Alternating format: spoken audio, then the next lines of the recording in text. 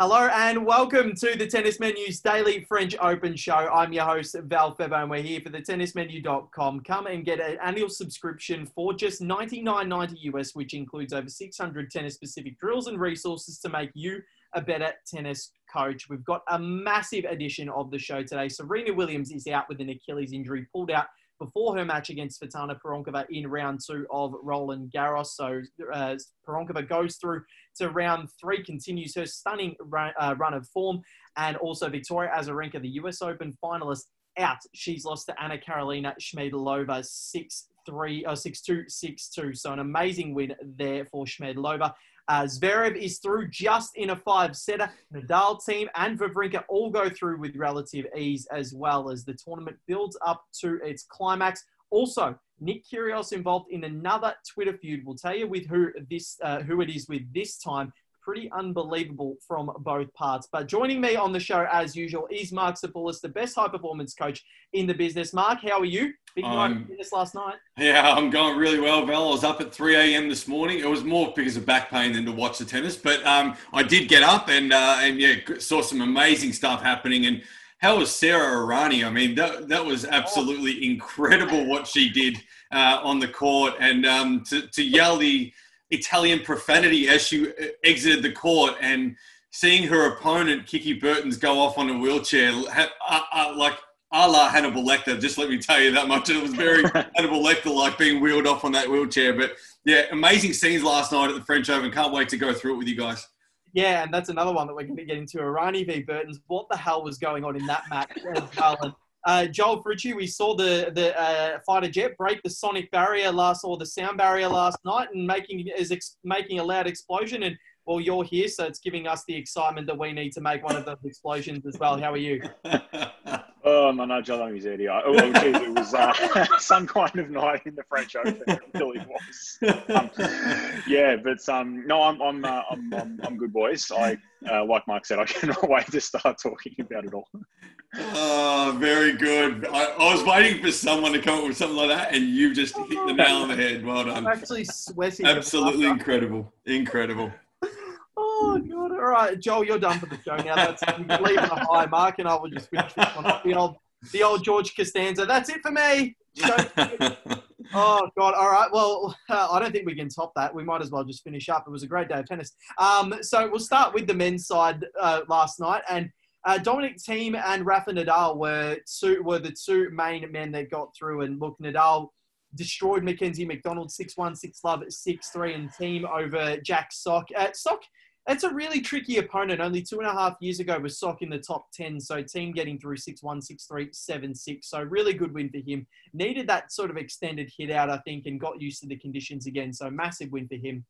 Stan Wawrinka over Dominic Keffer in 4 sets. And, well, look, the sonic boom or the sonic barrier got broken in that match, and the footage of them both jumping out of fear was hilarious because it was quite loud.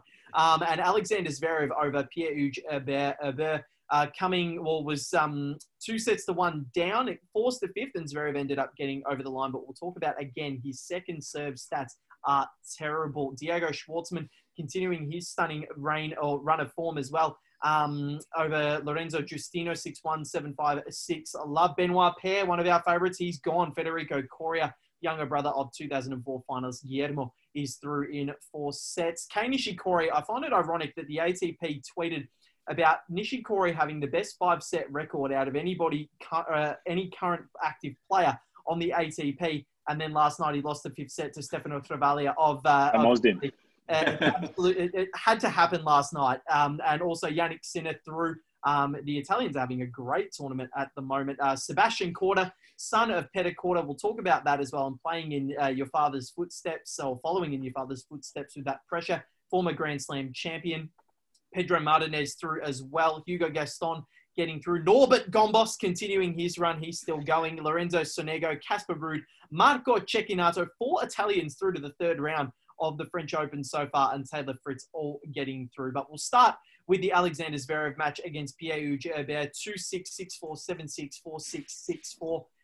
The double faults again, Mark. It's a worry. 10 aces, 11 double faults, and only winning 42% of his second serve points on the clay. That is a worry, especially when you're coming up against resident clay quarter in Marco Cecchinato in round 3, who has destroyed Alex de Minaur and beaten another clay quarter in Juan Ignacio Londero. Yeah, Cecchinado's in great form at the moment, and obviously Zverev, he's getting the job done. So it's one of those things that we spoke about this with our US Open show. If you can get the job done, it doesn't matter. If you're not getting the job done, then it makes it a huge issue. But, definitely that second serve is playing a bit of a role in players getting a little closer to them than he would like. And players are stepping into it and really putting some pressure on. So, Cecchinato is definitely going to do that. He's probably going to step in and take some time away from that second serve. And there's no doubt, Zverev does feel the heat. He feels the nerves, he feels the pressure, and he's got to start to get that second serve sorted. Otherwise, players are going to take it and run with it. And it's going to be a very interesting match, this next one for Zverev, and I think it's a bit of a touch and go. I'm almost tipping a little bit of an upset here, and I think Cecchinato might get over the line. Well, I do think Cecchinato is going to get over the line just because of the way he played Zverev at the Australian Open earlier this year. So they met in the opening round, and Cecchinato, so Zverev won it comfortably 6-4, 7-6, 6-3. But the problem was Cecchinato had chances to win both the first set and the second set. So I think, and that's on a hard court. So if you translate that all the way into the clay, which Cecchinato 2 years ago, he was a semi-finalist at Roland Garros, and 2 of those sets against Dominic Thiem were very close. So he obviously knows these courts well. He's adapted to the conditions, like you said 2 days ago and yesterday. The qualifiers are doing very well. He's come through that process. He's looking really, really solid. And who knows, he could be in for another big run, although quarters is probably as far as he's going to get because that's the quarter that Raf is in. But still, he's thereabouts, and Zverev is there for the taking, I think, because of the slower conditions. So it's going to make things very, very interesting indeed. But moving on, Joel, we saw Rafa Nadal last night against Paul Mackenzie McDonald. Yeah. I felt, how sorry did you feel for him last night? It was just 6-1, 6-love, 6-3. The first game looked so promising. Rafa's serving. McDonald gets up 15-30. That was the only time he led for the entire match because Nadal just steamrolled him after that. Yeah, I feel extremely sorry for him. It was really just Rafa doing Rafa things on clay, really, at Roland Garros. He just did what he had to do and just motored past poor old Mackenzie McDonald. And to add insult to injury for Mackenzie, it was no sort of attack or anything. It was more just a form of pleasant mockery, if you like, after the match. Burger King France came out on their Twitter account and tweeted at Rafael Nadal with a photo of the scoreline and said, "Are you still hungry?" So, so all up, probably one of those matches that Mackenzie McDonald will probably just look back on and maybe have a bit of a laugh. It might be a sort of laugh or cry scenario, but it was good to see him back on the Grand Slam circuit. He's been there for a little bit, but Rafa just did what he had to do, really. Yep. Absolutely, absolute goal there from Burger King France. But did you see Bastien Fachan, who works in social media at the Mouratoglou Academy in France? He tweeted last night that Nadal has handed out 110 bagels at the French Open, Djokovic 97 and Federer 95. So that is a lot of bagels at the French Open handed out. So what is that? That's 200, 290. So that's 302 bagels, if my maths is correct. I'm pretty sure. Let's go with that anyway. Maybe you should open a patisserie or something. They'd have to. That is absolutely ridiculous. The fact that that's it's unbelievable. Or 292. I don't know. Let's not go with my. No, I think 302. All right, no, we're good. But it's pretty unbelievable. And he said that they could open their own French Open bakery because of how many that they've taken. And look, I don't think that's going to be the last of Nadal's, and maybe certainly not Djokovic's either. Who knows what if Federer will go to many French Opens after this year. But brilliant performance from Rafael Nadal. Dominic Thiem looking really, really good against Jack Sock last night as well, Mark. And I'm not sure if you saw the match, but Thiem just to win like that, and he's played Cilic, a former Grand Slam champion, and now Jack Sock, a Masters 1000 winner and a former top 10 player. To beat them both in straight sets after a grueling and taxing US Open, what does that do for confidence, and how does that help Thiem going forward? Because it surely must be good signs from Dominic. Yeah, look, I think he's in great form. I think his confidence is sky high regardless of beating these two players. I mean, beating Cilic is a huge effort the way he beat him. I think Jack Sock over the last few years has really struggled. He's his forehand is probably one of the worst on tour at the moment, and it's broken down several times. And his serve is great, but it's not following up with a +1 shot, and that's definitely let him down over the last few years. He was probably one of the biggest servers and obviously biggest 1-2 players in the game for a year or two there, and made his run, but then obviously has slipped away. But Dominic Thiem, to his credit, has just been incredible. I mean, the way he's playing his flawless tennis, it's almost like he's played the same surface from the US Open right the way through to now. He almost hasn't felt the change, and he obviously loves the clay courts. He can penetrate the court, but he can defend really well as well. And that was what we spoke about at the start of the tournament in our first show, was the player who can play great defense, but also then counterattack and play on the offense is going to get through this tournament pretty far. And obviously, to this stage, Nadal and Thiem and Djokovic are the two players that defend amazingly well, but then counterattack through the offense. And we did say that defense wins matches, and those three players are the best defensive players that are in this draw at the moment. So they're going to go a long way. Yeah, I definitely agree there, 100%. And Joel, Stan Wawrinka, he looked in pretty ominous form against Dominic Kepper, who's played some really good tennis, played extremely well in Rome, getting to the quarterfinals, and then in Hamburg last week had a really solid outing as well. So Stan to get that through that one, 6-3, 6-2, 3-6, 6-1. I think that's a really solid performance from the three-time Slam champion, and setting up a possibility for him and Thiem to face off in the fourth round. So that would be extremely exciting. If that was to come about, how do you separate the two? Yeah, well, firstly, might need a towel watching that match, but I think Dominic probably wins that. I think he's probably in the better form, riding a real sort of high. Obviously, we know what Stan can do on clay, and he's showing us that again. But really, I mean, we talk of the aesthetics of watching that match. I mean, the battle of the backhands, really. And this is something that I've always been really fascinated by, because when I personally go onto the, play the Magoos on Tuesday night, I've got a two-handed backhand, and, some guys have a one-handed backhand, and the guys that can execute that one-handed backhand from, the bottom level right up to the upper echelons of the ATP or the WTA, whatever it is, it's beautiful to watch. And so I guess, Mark, how does it come about really, and how can people I guess work on that one-hander when they've sort of grown up with a two-hander? Because I've been trying to work on my own one-hander, but I'm very much in the two-hand camp, and it's just so hard to get used to. It is, and it's interesting you bring up that point, because I feel like obviously there's probably about 80% of the men's top 100 have got a double-handed backhand. I think it's like 96% or 97% of the females got a double-handed backhand. So the numbers are with the double-hander these days. Why? Because the game is so much faster, and the two-hander can absorb so much more than the one-hander. And you've got less things that can go wrong with the two. You can counterpunch, etc. The one-hander for me is one that can generate more ball speed. Why? Because there's no second hand to stop the rotation happening. So with a single hand backhand, you can actually rotate approximately about 10 degrees more in terms of your take back, which allows you to get more elastic energy. So you're building up more energy in your system, gaining more momentum with your racket because there's a longer swing path for it to follow, therefore generating more ball speed. So when you watch these guys on the clay, it's poetry in motion, because they get time to be able to load up and literally go it. And that's what I love watching the one-handers for, is they just have, when they've got time, it's just a beautiful thing to watch. The only thing with that one-hander, defensively, it can get caught out. Obviously, they slice a lot more than the two-handed backhand players because they're a bit stronger through that. But they generally get caught out on the higher ball up here, and that's where the two-handers generally expose them. And talking about the two-handers, we spoke about Nadal before, and when he does play a team or he plays with Wawrinka down the track, the ball height, I mean, you spoke about it earlier in your intro. He's hitting the backhand on average 142 centimetres above net height. And to give that into context, Mackenzie McDonald was only playing at 59 centimetres above net height. So what Nadal does is he puts the ball higher above the hitting strike zone, and against the single-handers, that may expose them a little bit, and talking Thiem and Wawrinka down the track.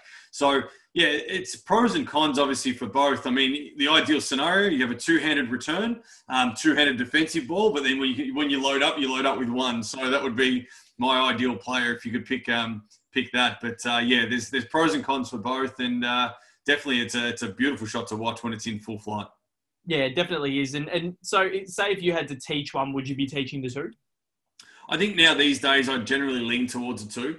There's 2 reasons why. Generally, as a young player, it's very hard to teach a one-handed backhand. So they all start with 2, and you want them to have some confidence and obviously some success doing it early on in their tennis playing career, so they can get some confidence playing. So you keep them with the 2, but then as you go along, obviously it's very hard to change that, because the two-handed backhand is actually dominated by the opposite side of the body, not by the dominant side. So you're training the opposite side to take control, and then all of a sudden you want to flip that and then gain control with your dominant side. So it is quite challenging to do. And obviously, it takes a very, very skilled coach to be able to do that. So if you're out there trying at the start of your career, make sure you've got the right coaching with you, and make sure you've got the right advice, because, you can very, very easily get caught doing one that you don't want to do and be stuck with it.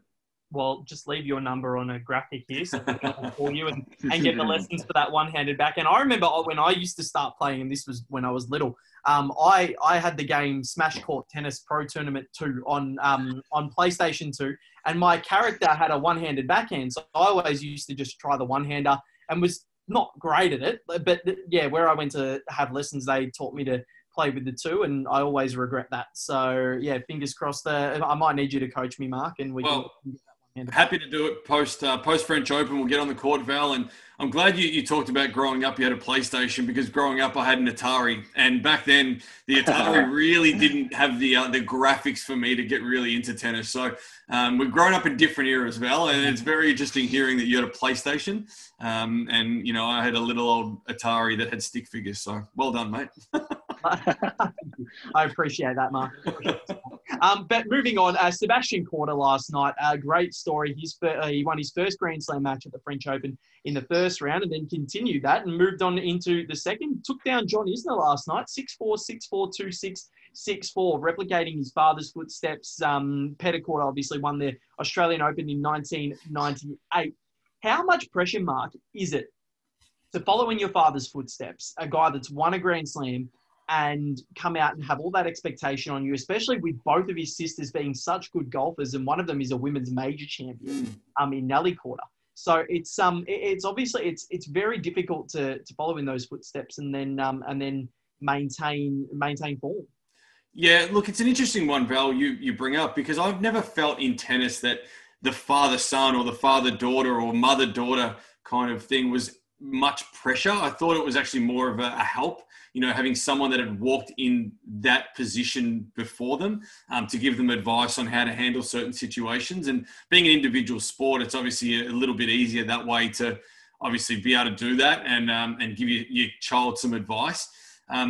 Obviously, Peter was a fantastic player, and Sebastian's definitely following a lot in those footsteps. He's playing some really good tennis and looking the goods in terms of his long-term career. It looks like he's got a real game to go further. And obviously Peter Korda won an Australian Open in 98, I think it was, Val, you said, and but also had a bit of drama when in 98 he also was found guilty of having a banned substance at Wimbledon. And he had an up and down career. He had some really really good wins, but also some really difficult times. So it'd be very interesting to see how Sebastian does fare in the next few years.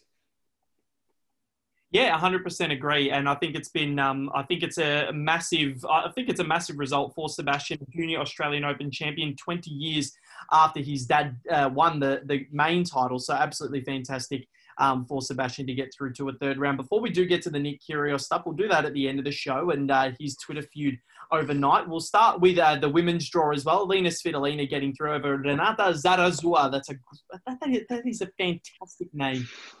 We need to get more Mexicans on the tour because they have some awesome names.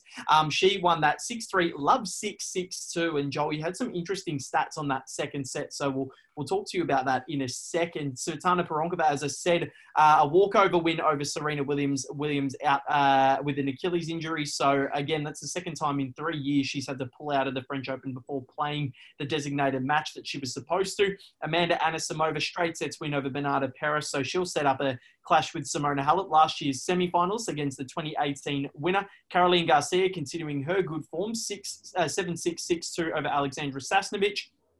Coco Gauff out against Martina Trevisan of Italy, 4-6, 6-2, 7-5. Gauff second serve again just proving to be too difficult. Anna Karolina Schmedlova over Victoria Azarenka, 6-2, 6-2. Absolutely massive win for her over the US Open finals. Anastasia Pavlyuchenkova gone over Katerina Siniakova. Vara Krejcikova also threw over Barbara Strycova. Daria Gavrilova gone. Eugenie Bouchard into the third round of a major for the first time since the Australian Open in 2017. And Katerina Alexandrova over Astra Sharma. Maria Sakkari also threw, as is Iga Swiatek and Elise Mertens. But this one, Kiki Bertens over Sara Errani. 7-6, 3-6, 9-7 in favour of the Dutch woman. So, Joel, I'll let you run through what exactly happened in this final set because there was a lot. Oh. Yeah, well, so a brief sort of summary of what happened in this match. It was just pure craziness. So for starters, it went for 3 hours and 10 minutes, right? So it's a long, long women's match. 3 sets, but just a smattering of what happened. So there was a point in that match where Sara Errani 6 times in a row attempted her ball toss on serve. 6 times. I think I've never seen that before. 6 times she had to do the ball toss and before she finally served. So there was that. She tried an underarm serve and missed it. So that's not really what you want when you're trying an underarm serve. Kiki Bertens at the end was wheeled off the court in a wheelchair, which is just incredible. And there was a funny little moment with Dylan Alcott on Twitter who said, do you want to play some mixed doubles, Kiki? Which I thought was quite funny. But as Sara Errani was walking off the court, and this was after no racket tap either, so clearly there was a bit of bad blood for whatever reason at the end of that match. But Sara Errani walks off the court, and for any Italian speakers with kids in cars, please block your ears. This is your warning. She just, at the top of her lungs, goes, "Vaffanculo," walking off the court. And any Italian speaker will know what that means. And to be honest, a lot of English speakers will know what that means too. But it was just a crazy, crazy match. Really was. Incredible. Show, Mark. Incredible. Like, it was actually really interesting. It is interesting to watch the Twitter feeds because Kiki Bertens apparently took 45 minutes to stop cramping after that match. She had treatment, she had massage, she had everything to try and get rid of the treatment. She had to get rid of the cramp. She had cramp through her legs, cramp through her hands. She had cramp through her upper body. She broke down in tears straight after that match. It was a very emotional match, and it looked like it was huge. And that underarm serve you talk about came at 5-4, 30-15 Errani serving, and she's gone the underarm serve. Who does that? Like, at that moment in time, like, it's a huge point. What are you doing? So yeah, it's just incredible to watch that and everything that unfolded from it. I think it was very, very interesting and unsportsmanlike from Errani when she left the court. No racket tap, swearing, carrying on, and just very silly scenes. And if you haven't seen it, jump on Twitter and have a look. I think we might even post up the video just to show people how interesting it was. Yeah, it was pretty crazy. But that quarter opens up massively now for someone to get through to a quarterfinal and play Simona Halep. I reckon Katerina Siniakova could even get through because Bertens would be so sore. But yeah, it'd be very interesting to see what happens in that side of the draw there. But continuing on, Victoria Azarenka is gone. Unbelievable win for Anna Karolina Schmedlova, 6-2, 6-2. Was anybody expecting this? No. Yeah. No, and yeah. Was not expecting Victoria Azarenka to play so poorly either, boys. I think the figure was 18 winners, but 38 unforced errors. So that's, quite a lot. It's, Val's face says it all. If you're watching on YouTube, you would have seen it, but if you're listening on Spotify or Apple Podcasts. But it's not really very good, listeners. You don't need to say it. Yeah, but really unexpectedly poor performance from Vika after all that we've seen of her since the restart. But I mean, talking of quarters opening up, not the bottom quarter of the women's draw, but the second quarter of the women's draw has really, really opened up. A lot of big names here have fallen. Victoria Azarenka, Serena Williams, Venus, Putintseva. It has opened up massively. And you can really see someone like Svetlana Poronkova potentially making a quarterfinal again, which would be a wonderful, wonderful story. Yeah, it would be. It'd be absolutely massive. And hopefully she does because she deserves it. She's had a wonderful, she's in a rich vein of form anyway. So fingers crossed we can see her get there. Why is Mark laughing at me? I just see him start laughing, but you won't be laughing in a sec. In one of those shows. Off on someone. But no, Alina Svitolina only just getting through against Renata Zadazua as well. Joel, you mentioned some stats last night about the difference between Svitolina in the first set and the second. Would you care to just enlighten us on what actually happened? Yeah, so I can only imagine that in that second set, Alina's head just completely left the stadium, really, because she was pretty good in the first set. Don't think she was spectacular, but she was, fairly solid. But that second set, she was just nowhere. Both her serves, first and second serves, were going at below 40% win. And only 2 winners, 16 unforced errors. So she really fell off a bit of a cliff in that second set, which was a huge concern, I think, for her going forward. She did recover in the third set to go on and win that match, as she should have done. But yeah, that second set will be a real worry for her, I think. Yeah, agree. And just quickly, Serena Williams, before we do get to Nick Kyrgios, Mark, Serena Williams is out. Look, I said before the US Open, I don't think she can win this 24th Slam. I'm still not convinced that she can, even though she did get to the semi-finals. Do these injuries after one match or one match in these conditions, does that give you any indication of where she's at? Is time running out? Because I know she does want to have a second child. Yeah, you're right, Val. I mean, she's just turned 39 at the start of the French Open, and, time is running out for her. I mean, whether or not, she can do it. You obviously said she wants to have another child as well. She's made that public that she wants to do that. I give her the rest of this year and possibly next year, but I would say after that, I think time's running out for a second child as well. So, you've got to look at that option from a family perspective as well and see what's most important to you. And I don't think she was ever going to win the French Open. We did state that at the start of our preview show, but I think that it's interesting. If she has a chance, it's the US Open, it's Wimbledon, or it's the Australian Open, and that's all she's got. I don't think she'll win another French Open. Agree. She might even do a Roger Federer and take the time off and maybe train on the grass next year and possibly just put all her eggs into the Wimbledon basket. So she might equal the 24th Grand Slam there. But we'll move on to the Nick Kyrgios Twitter furor last night. And this was directed, so he sent a tweet out at Mats Wilander just saying, Mats, you probably don't attack Andy Murray after what he said pretty much about Andy Murray, saying that Murray should be taking the wild cards and should give it to the younger players because Wilander did that during his career and he regrets it now. He's entitled to his opinion. I don't necessarily agree with what Wilander has said because Andy Murray's Andy Murray. He can do whatever he likes. If he wants to take the wild card, take it. If you still feel as though you can be competitive, do it because he obviously is. He's beaten Zverev last month. So Kyrgios just read what Wilander said about Andy Murray. Shut up, Mats. No one cares. Muzz, just know that however long you stay, we'll appreciate and enjoy your tennis and banter. Also, I've never watched a point of Mats Wilander. Karen Khashanov then responded, Nick, come on, mate. It's too much. Show some respect. And they ended up getting into a bit of an argument on Twitter. And Kyrgios essentially said, finished it off with saying, picture books don't count after Khashanov told him to read books and said, judging from how you constructed this sentence. So that was the end of it there. Look, I think there's a little bit of irony involved here in that Kyrgios is trying to hold people accountable for their behaviour, i.e. Novak Djokovic, Alexander Zverev, Borna Coric. But then saying things like that, I think, is a little bit ironic considering his behaviour there isn't overly fantastic. He's entitled to his opinion, but to have a Twitter furor with another player and insult him like that, even though Khashanov himself isn't in the right either. I don't think what he said was right and telling Kyrgios about playing video games all day. But a question for you, Mark. As a coach, if you're seeing your player is getting involved in a Twitter battle like that during a Grand Slam, what are you saying to them?